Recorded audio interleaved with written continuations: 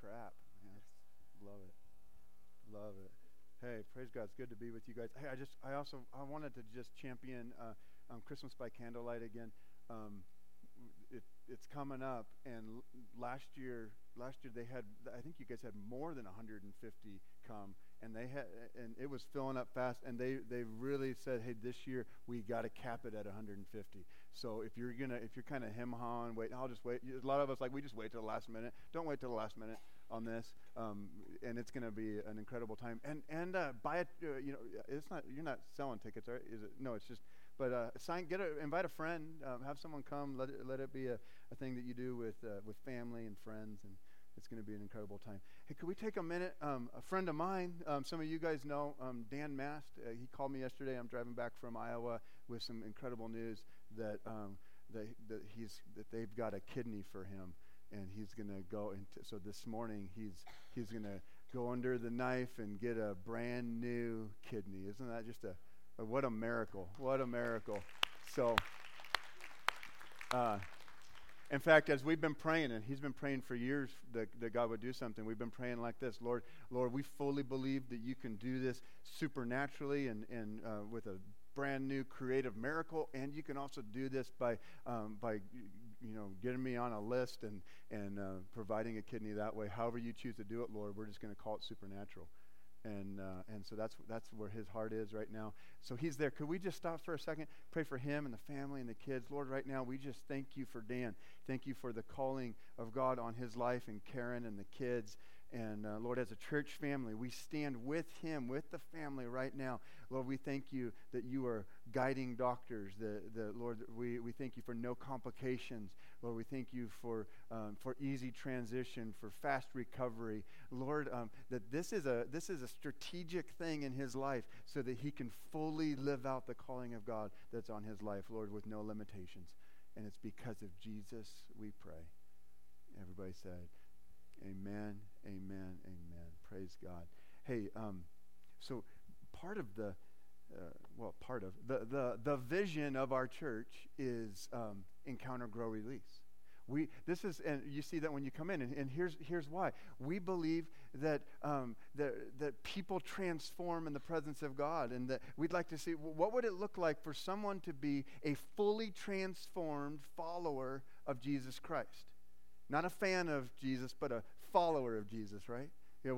He's got enough fans, right? And maybe he doesn't have enough fans. I don't know, but there's a difference between being a fan and a follower. And so we want to create fully transformed followers. And part of the way that we say that we do that here is we want to help people encounter the presence of God, grow in their walk with God, and then release their gifts from God, and then rinse, repeat, right? And just keep doing that. And that looks like, to us, that looks like a fully transformed follower of Jesus. And so today, I want to emphasize that release part. We're not supposed to just be, what are those old cliches that we're just come and be part of the holy huddle, right? Was it Tony Evans one time talked about if we don't come to a football game, right, to rejoice and clap over what happens in the huddle. When the guys at Nebraska, I just went to a football game a few weeks ago, and it was an incredible spiritual experience. But when they were in the huddle, we were just kind of whatever. No, we were there to see what happens once they're in the huddle. What do they do next? Right? And you guys, I mean, that sounds like a cheesy cliche for here, but this is kind of like our holy huddle. This is supposed to affect, when you come here to church, when you're sitting here in these pews and you're listening to me or you're doing different things in connect groups and all that, this is supposed to affect what we do out there. That something changes, that we call a play in here and we go out there and do something about it. And so today, that release part of our vision, today we're gonna talk about fully engaged serving. We've been in a fully engaged series. What's it look like to be fully engaged? To be fully engaged just in life and at some level, what's it mean to be fully engaged here in this church? And we've talked about a bunch of different things that I'd encourage you to go and listen to those messages today. Fully engaged serving. Here's my question, and I mean it's not really a trick question, but I do want some feedback. How many of you want to make a difference? remember that commercial years ago, and where the guy's like, when I grow up, I want to be a junkie. You remember that? Like nobody in the history of ever says that, right? No, we grow up wanting to make a difference. Let me see by hands one more time. Anybody want to make a difference in life? Like you want your life to count? Me too, absolutely. In fact, when our life is seemingly not counting, anybody ever, you don't have to raise your hand, but do you ever feel like that? When our life is just seemingly not counting, when it seems like we're not making a difference, when it feels like there's no meaning. Anybody? Don't raise your hand unless you just want to be bold, but anybody, it seems like life just seemingly doesn't have meaning. It's when in those moments that depression sets in, heaviness sets in, sometimes suicidal thoughts set in and things, right? Because why would someone take their life? Because they would say, life's not worth living. And so there's this thing, I believe, in all of us where we want to make a difference. I'm going to challenge you. I believe that God put that in there, that He wants us to make a difference. For me, I grew up, I remember in junior high. In fact, I remember this moment. Let me just set it up, make it more dramatic. I remember in junior high playing basketball. Now everyone, they always ask me, like, do you play basketball? And I'm like, well, do you play miniature golf? And so I mean, I've just been experienced that prejudice all my life, that because I'm tall. But I remember playing basketball when I was in junior high, and one day, I was just practicing and everything. The lights were out in the gym. The light was coming in from the double glass doors from the outside. The sunshine was shining in. So you get that picture of the shadowy basketball court. And I'm sitting in the middle of the court. I'm doing junior high on the basketball, and I'm sitting there dreaming and even prayerfully asking God about someday, could I play in the National Basketball Association? Could I be part of the NBA? Like I wanted to. I really did. Really, really, really did. Except I was really, really, really not good.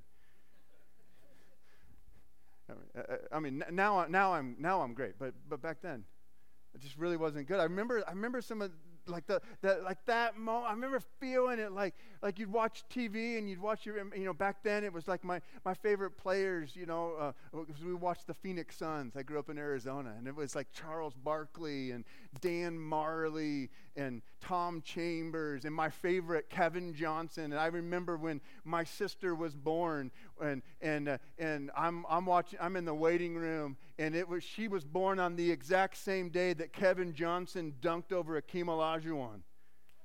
I mean, big deal. You guys, who's all that? Hey, look it up. I guarantee you it's on Wikipedia. I remember in high school, I wanted to be an actor in Hollywood. I've told some of you guys that before. That when the basketball thing wasn't going to work out, then I wanted, all right then. And I wanted to be an actor, and I was relatively good at some of that. At a small school, I won some awards and things, but I wanted to be an actor. I wanted to go after that, either the small screen or the silver screen, whatever it was. That's what I wanted to do. I just wanted to go and be an actor. And, even when my heart started turning towards ministry, like a ministry calling on my life, and I was a Christian through all of that.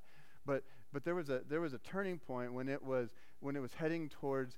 We're all called to be in ministry, but some of us have another calling to kind of what I call vocational ministry.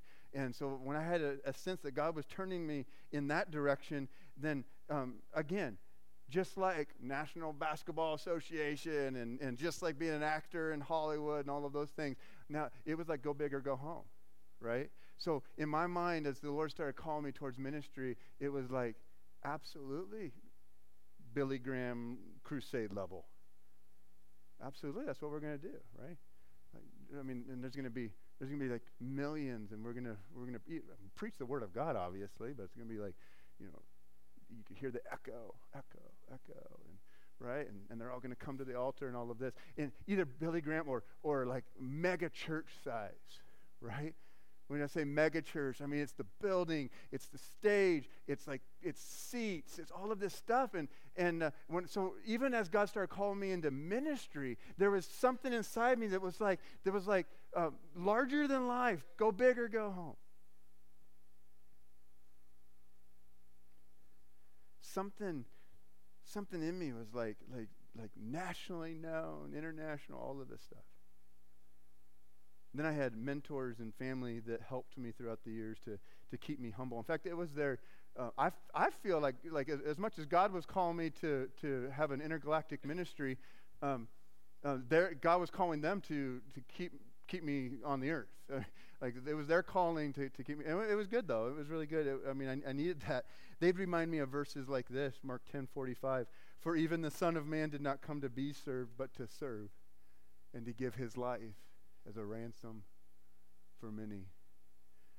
I started realizing some of these things. I mean, and I share, and in all honesty, that was where my mind was and my heart as a kid and growing up is wanting that. And so, thanks for letting me be vulnerable in front of you, because I'm probably the only one that's ever wanted, fame and fortune. And we live in a day and age where, people want to be Instagram famous. People want to, right? That's a big deal today. And maybe you don't know, but like to be famous. We have whole TV shows about wanting to be famous. Where you go and you become a contestant. In order, if you win that show, then you get to be famous. And before all of that social media and stuff, that was where I was at, man. And maybe if that was there back then, I would have been famous today. I don't know. I was just mostly joking. And so I started realizing this, that while my motives and my heart needed to be refined, I absolutely needed to understand humility. But the problem was, not all of it was wrong. I want you to hear this. Not all of that was wrong. Now, a lot of people didn't understand. And they would be, oh, you're just young, or someday you'll grow out of this and all of this. But there's something that I didn't grow out of. My life took different courses, and the Lord refined me, and hopefully I'm more humble now than I was then. And you ask my wife, and I don't know, we'll see. But even Moses wrote a scripture that said that he was the most humble man of all time.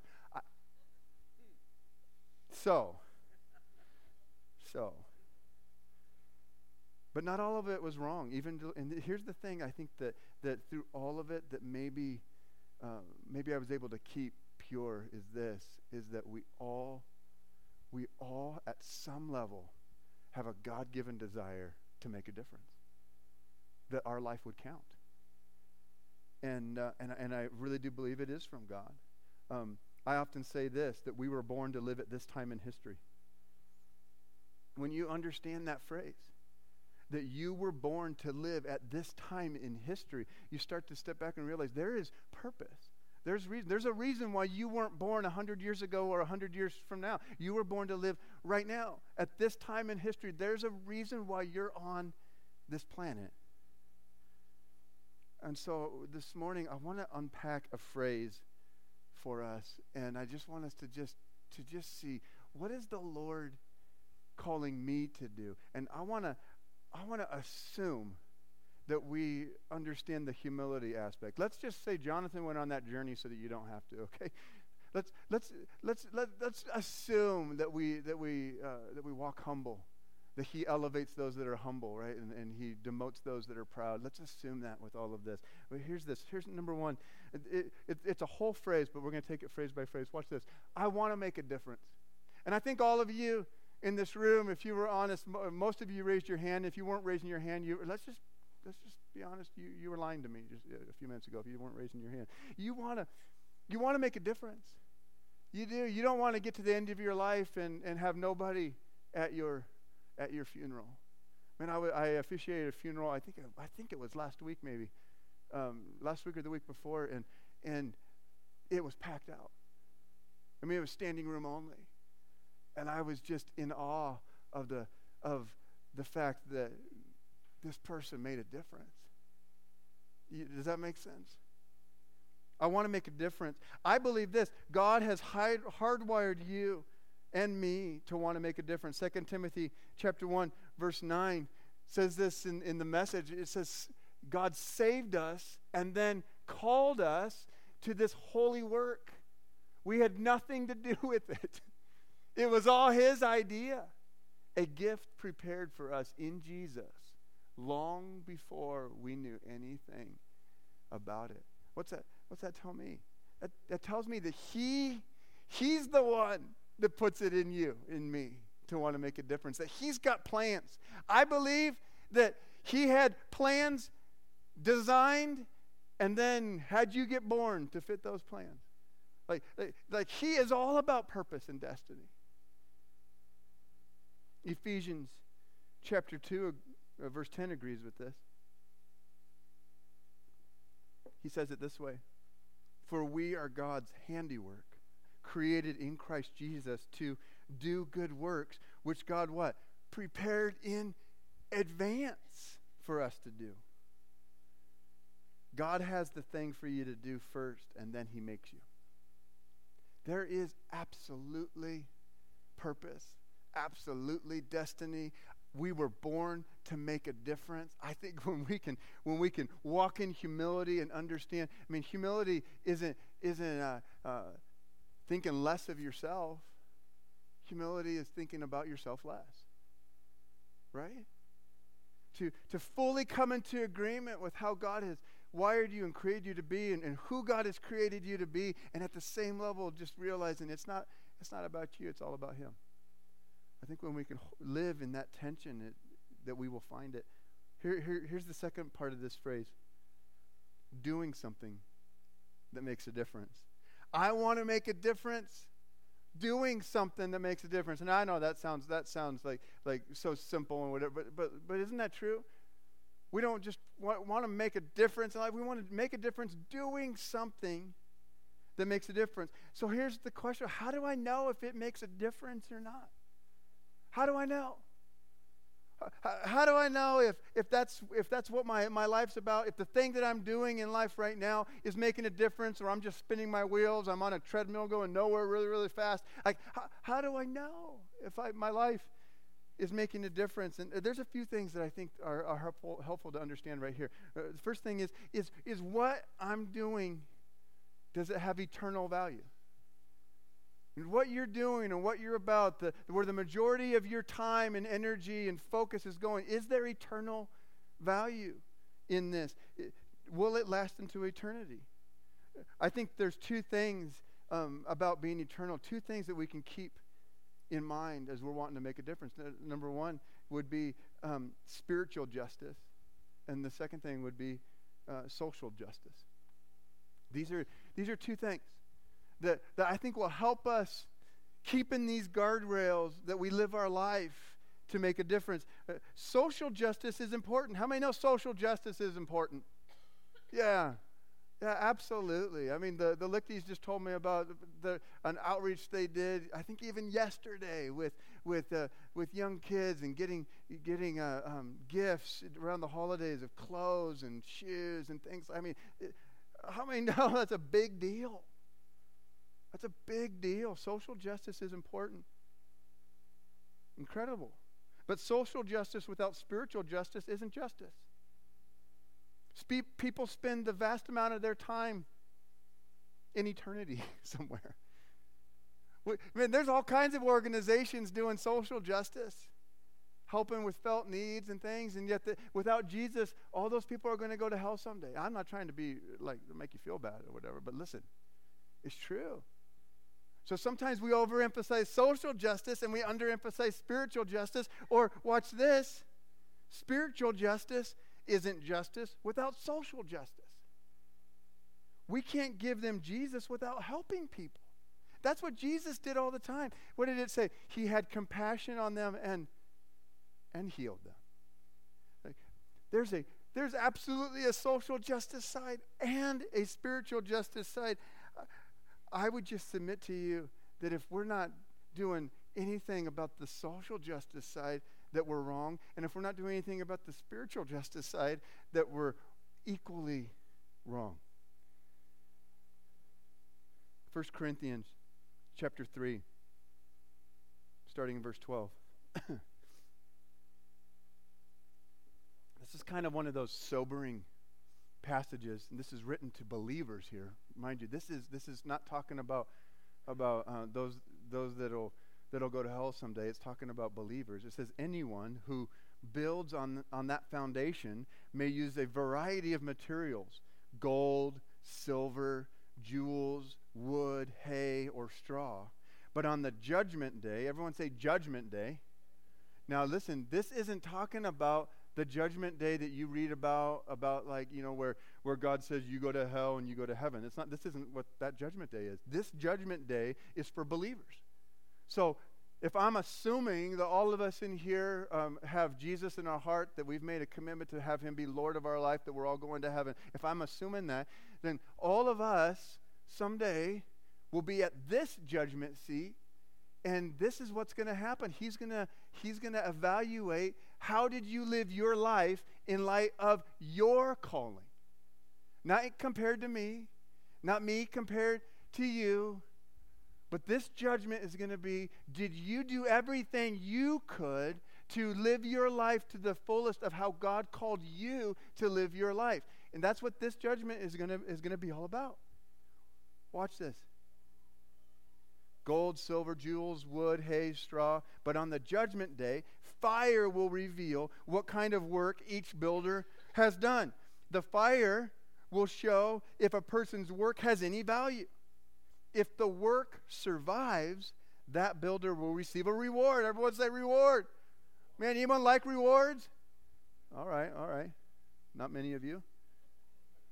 But if the work is burned up, the builder will suffer great loss. The builder will be saved. That's important. We're not talking about heaven and hell. We're talking about heaven. We're talking about believers. The builder will be saved, but like someone barely escaping through a wall of flames. This tells me that there are going to be believers that understand the lordship of Christ at some level, that are saved, that have had a salvation experience, but for whatever reason, they have not lived up to everything that God has called them to do, to make a difference the way God wants them to make a difference in this life. And when they get to heaven, all of that stuff is going to be burned up, and they're just going to be standing there like, hee hee. How sad. How sad. The good news is they get to heaven. The bad news is there's no reward. There's rewards. I want to live my life in such a way to get a reward.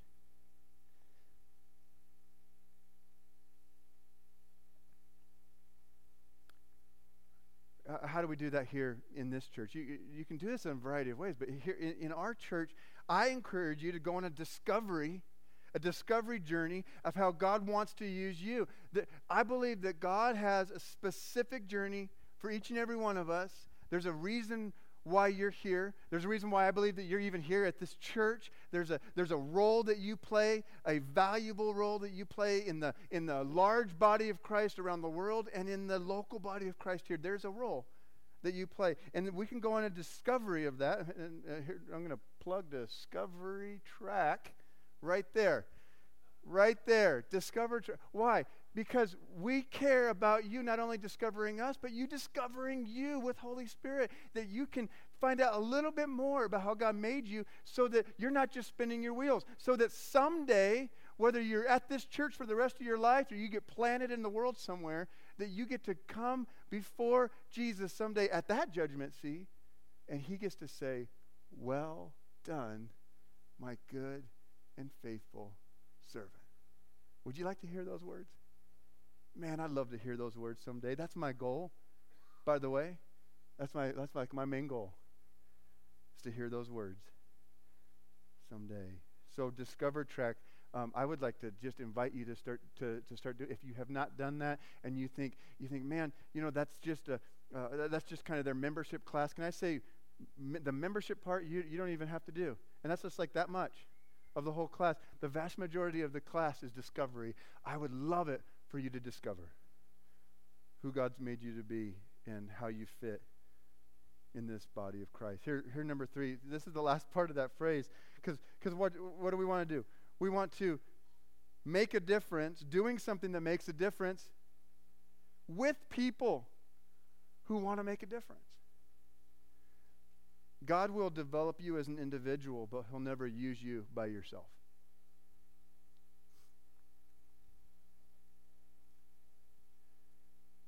God will develop you as an individual, but he'll never use you just by yourself. That's why we're called the body of Christ. I need you. You need me. And it's not just because, and we're a happy family. Sorry, I missed that part. Like, we really need each other. And it's not because, like, I've got some, like, real creative, ideas, and we sat around the table one day and said, hey, how could we like build this church better and get more volunteers? No, watch this. This was God's idea. It was God's idea. It was God's idea to call it the body of Christ, to say that, man, how can a hand say to the foot, I don't need you? How can the nose say, right? Like, no, we absolutely need each other. And when we don't have you, we suffer. And when you don't have me, we suffer. And so some people say, well, I just don't need, I don't really need to be around people. That just doesn't do a whole lot for me and things. And I'm like, well, let's just say that's true. Let's just say you don't need us. Can I just say we need you? Like, we need you. We need what you have to offer. We need what you bring to the table. And how do I know that? Because I don't have all of the talents. I don't have all of the gifts. I don't have the full package just with me. But with all of us, at some level, it starts to make more sense. We start to be able to accomplish more things for the kingdom and advance his kingdom because we all have a role to play with people who want to make a difference. Ecclesiastes chapter 4 verse 9 says this, 2 are better than 1 because they have a good return for their labor. God didn't design us to be lone rangers. I'm a part of a whole. I am on a team called the body of Christ. Now in our local church here, another little plug, and I'm going to just go right out there and say it. We call ours the Dream Team. We'd love for you to be part of the Dream Team here at this church. And you might see people walking around with lanyards and it says Dream Team. It might say where they're serving. Man, we'd love to just put that over your neck. And was that just so ridiculous? Listen. We want you to be part of the team. We can't do this without you. We absolutely can't do this without you. And there's a team here. It's called the Dream Team. If you go through Discover Track one of these times, there's going to be an opportunity to not only discover your gifts and discover your leadership, but you're going to be able to discover your team. Where do you fit? How can God use you? And listen, it's not just about this church. You might start to discover things about you that God needs to plant you in the world somewhere, in your workplace and wherever it may be, that yes, this local body of believers, but I think way bigger than that. I think kingdom of God. I think globally, you were born to live at this time in history to do something in the earth. We'd love to help you discover that. Absolutely. Listen, a couple of things before I'm out.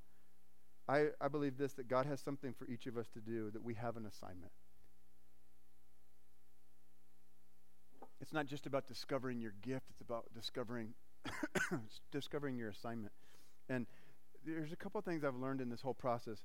First, I've learned that it's more about the one than the many. In my life, in my journey to find humility, in my journey to want to make a difference, and it's kind of maybe going about it the wrong way when I was younger. In that journey, I found that it's more about the one than the many. In other words, it's about motives. I love the quote from the founder of World Vision. He says, I can't do everything for everybody, but I can do something for somebody. For me, as far as motives went, it was influence and fame. What's it for you? Some of you may be serving great right now in the church or outside the church, but what's the motive behind your serving?